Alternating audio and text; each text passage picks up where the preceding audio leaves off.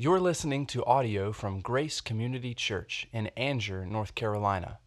More information about Grace Community Church can be found at graceccnc.org. Merry Christmas. Odelia, could I borrow that for this? No, I'm just kidding. I'm kidding.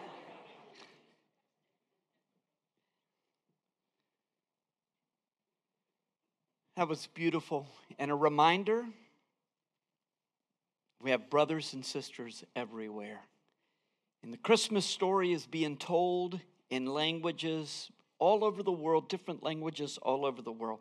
Let's hope this doesn't go down during the time. Thank you, sir, very much.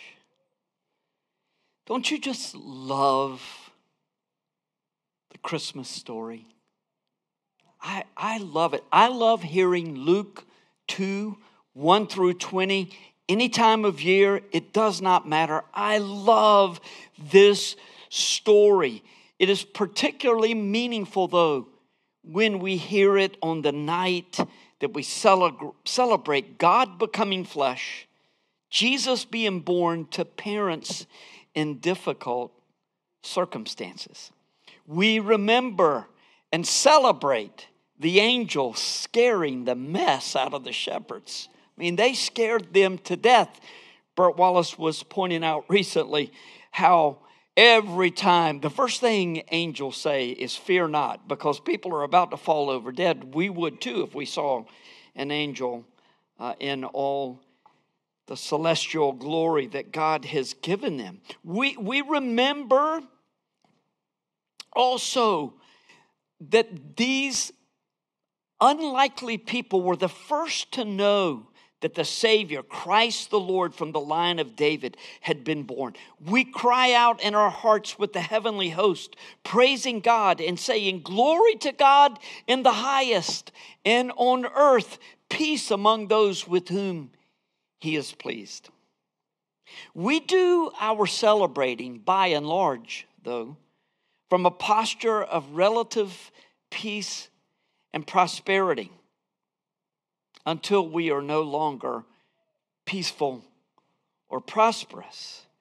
Many of you have lost loved ones this year. Max Tudor was the most recent child to be lost to parents. He was the youngest, but two more of our families lost children this year. It's heart-wrenching and in many ways without explanation. When you stop and analyze the Christmas story, you should come to one of two conclusions. Either you really believe this story or you really don't. It should be that simple. Allison and I watched part of a show last night about the song Silent Night. Hugh Bonneville, who was the head dude in Downton Abbey, I can't remember who he was in Downton Abbey, the head of the manor. But he was talking about Silent Night all around the world. And over and over and over people started to say, or tried to say, well, you know what? This is a Christian song, but it really doesn't just belong to them. This is everybody's song. We're all one family. But the angel said, peace to those among with those with whom He is pleased. There are multiple unlikely elements in the Christmas story, but it doesn't strike one as an elaborate fairy tale. It is either the most remarkable, breathtakingly true story ever told, or it was an outrageous lie that a baby born to peasant parents was, in fact, our Creator God entering our world to die for our sins. Sometimes when believers start to doubt, God is gracious to allow them to hear a powerful presentation of Jesus' birth, like we did tonight, even though we didn't understand. We knew what was being said, exactly what was being said. And sometimes those powerful presentations come in a simple account like the one read by Linus on A Charlie Brown Christmas. And I'm not kidding. That is a powerful rendering of the Christmas story. The components of this story are profoundly simple, and the truth that it tells is just simply profound. It would be good for us to think about three simple truths that are evident in this text, although you wouldn't call this a classic exposition of a biblical text. Three truths that believers know, but truths of which we constantly need to be reminded, because the world has a way of whispering at times and shouting at times, as it did on this show last night. It's a lie. It's a lie. Three truths, beginning with God is sovereign and God is good. Now, this is not meant to be a cheery retort to all of life's problems that makes everything okay. We know that all is not okay. We were in this building yesterday saying goodbye to Max Tudor, 18 years old, killed in a car crash this past week. Everything is not okay. So how do we process life? Maybe it's best that we start with eternity and work backwards. If I ask you to quote as much of Luke 2, 1 through 20 as you possibly could, you'd probably say, oh my, okay, but then you would start off. It came to pass in those days that a decree went out from Caesar Augustus that all the world should be taxed. Now, if you said that, you would be quoting from the King James. That's the one that we're familiar with. That story that is so familiar. I know the younger ones maybe not so much, but we older ones remember it from the King James. And it's beautiful, is it not?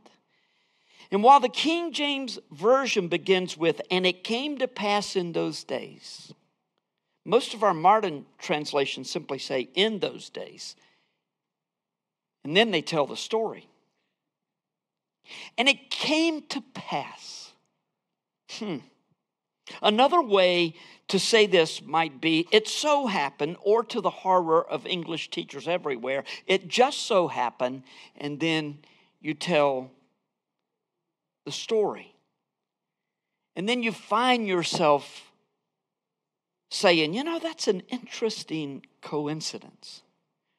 Allison and I had a conversation with a young man in New York City at about 2 a.m. one morning a few years ago, because apparently that's when you have meaningful conversations in the city that never sleeps. And I was recalling to this gentleman how I had read how religious and secular are really not that far apart in their thinking. We feel like we're worlds apart, but ever since the Enlightenment, believers are tempted to self-reliance. I mean, honestly, when do you pray to the Lord when you're in? I mean, of course you cry out, help, but immediately you're checking your phone, you're getting resources, calling everybody to try to fix the problem that you have.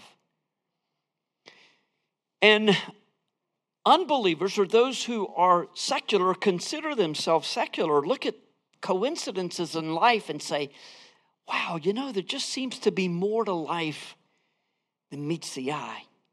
And so we find ourselves in this middle space quite a bit. When I mentioned this to our friend that we were talking to, he said, yes, I agree. There are many coincidences that I can't explain, but I'm still an atheist. I appreciated his honesty anyway. If Luke had said, and it came to pass only one time, then we might think he was waxing eloquent to introduce the most important story in the world, the birth, life, death, and resurrection of Jesus Christ. But he didn't stop with one such statement. He said it 4 times in Luke 2, in verses 1, 6, 13, and 15. And if you're looking in your Bibles to check it out, you can stop looking. The English translations, almost all of our modern ones don't say it at all. And it came to pass. Just said it happened. Or then. And the King James says it in verse 15 this way as well as verse 1. But most just ignore it. Rest assured, though, the Greek affirms Luke's intent, and it came to pass. So did it just happen?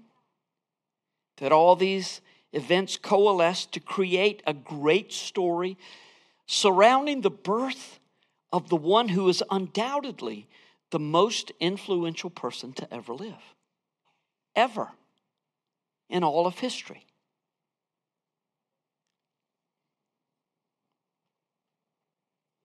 Or was it just coincidence? Now you may think, it came to pass means nothing more than it just so happens that everything lined up at the most unlikely time in history, in the unlikeliest of ways, for this peasant from Nowheresville, Israel, to capture the imaginations of men and women throughout the ages. Maybe it did. Just happened.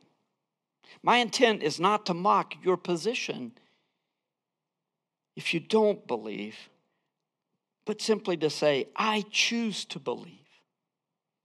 Why do some believe and some don't? I don't know. I just know that I believe. I keep using just, even though I was saying English teachers would be horrified. So if you teach English, apologies to you. Second, we cannot go to God, but He has come to us. We're told this in the most beautiful way in this story. This is the gospel message, and Luke 2 is the perfect presentation for the second Adam who comes from God to save us from our sins, which simply means we're not good enough to save ourselves. And it's not ourselves that we need to be worried about. Sometimes you hear people say, we need to save him from himself. No, we need to be saved from God's wrath. God needed to save us not from ourselves, but from himself.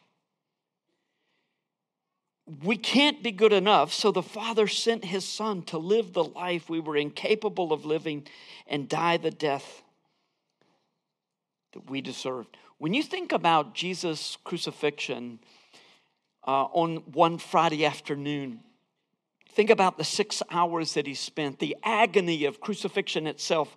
You might even think about the agony of the Father pouring out his wrath on Jesus and turning his face away from his beloved Son. But have you ever thought about Jesus endured the wrath of God on that cross that day that was equal to me spending eternity in hell? What must it have been like? The gospel, everything about the gospel is counterintuitive. We all know that success comes from hard work. We get what we earn, right? Well, no, that's a little complex because we're told that we deserve everything. We deserve to be financially secure, to be respected and heard. We deserve a good night's sleep. We could go on all night.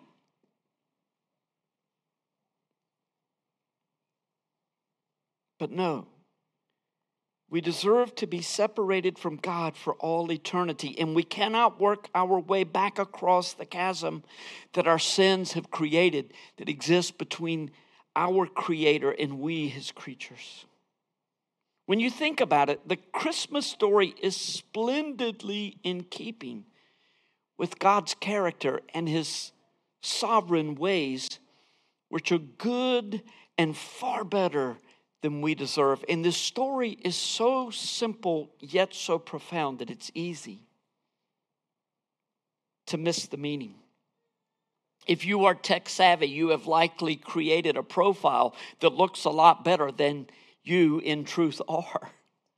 Or you present your sins so loudly that others hopefully will agree with your position, and you can affirm in your own heart and mind that you're okay. I'm really okay because other people say that I am. And in doing so, we may fool others, but it's deep down, I think most of us know that we haven't fooled God. But we are not called to despair. We're called to this magnificent hope that is in the babe in Bethlehem. Although we cannot make ourselves acceptable to God, He has come to us. Believe that Jesus died for you. Cry out to Him for deliverance. He is ready to save you. What is required is not your good works or your best efforts or your impressive resume. He wants you simply to believe. Child of God, since you believed some years ago, what is expected of you as you think about this beautiful story? How are you to embrace this story and make it your own yet again? It's the subject of our final point. The only meaningful life for the believer is a life of faith. There are so many times that the Christian life comes down to, is this the last straw? I mean, I don't understand how this has happened, and maybe I'll just take a break, or maybe I'll walk away. Or is it the time when we say, time and again, like the Apostle Peter, to whom shall I go? You have the words of life. We began the Christian life by faith, and we are to live by faith. The righteous one will live by his faith. It says in Habakkuk 2:4, I think it is, and then repeated 3 times in the New Testament. The righteous are to live by faith. So we live by faith even when Herod decrees that all the male boys 2 years old and younger might be removed to forestall any notion that a king has risen that might dethrone him. We live by faith in the worst of times and in the best of times. And frankly, sometimes living by faith in the best of times is more difficult. The shepherds are our inspiration. They heard the word of the Lord as delivered by the angels. And they said, I don't know. I don't know about it. No, I imagine that we would have been pretty impressed too if the angels had come to us. But they believed before they saw. They went and saw what the angels had decreed. They hurried to Bethlehem, and it was just as they had been told. This life that we live is a life of faith. And this life of faith must be cultivated as the precious gift from the Father that it is. Sunday morning, we're going to pick up where we leave off here tonight, thinking about how Mary treasured all these things up and pondered them in her heart. Now, by the way, Sunday morning, I want to add this. We will be live streaming, so if you give a testimony, just know that there are potentially 8 billion people in the world who may, well, not quite 8 billion, but it's close enough. I want to close this time by reading Luke 2, 8 through 14. I'll do my best not to read in Linus' voice. This time from the King James Version. And there were in the same country shepherds abiding in the field, keeping watch over their flock by night. And lo, the angel of the Lord came upon them, and the glory of the Lord shone round about them. And they were sore afraid, and we would have been too. And the angel said unto them, Fear not, for behold, I bring you good tidings of great joy, which shall be to all people. For unto you is born this day in the city of David a Savior, which is Christ the Lord. And this shall be a sign to you. You shall find a babe wrapped in swaddling clothes, lying in a manger. And suddenly there was with the angel a multitude of the heavenly host, praising God and saying, Glory to God in the highest, and on earth peace, goodwill toward men.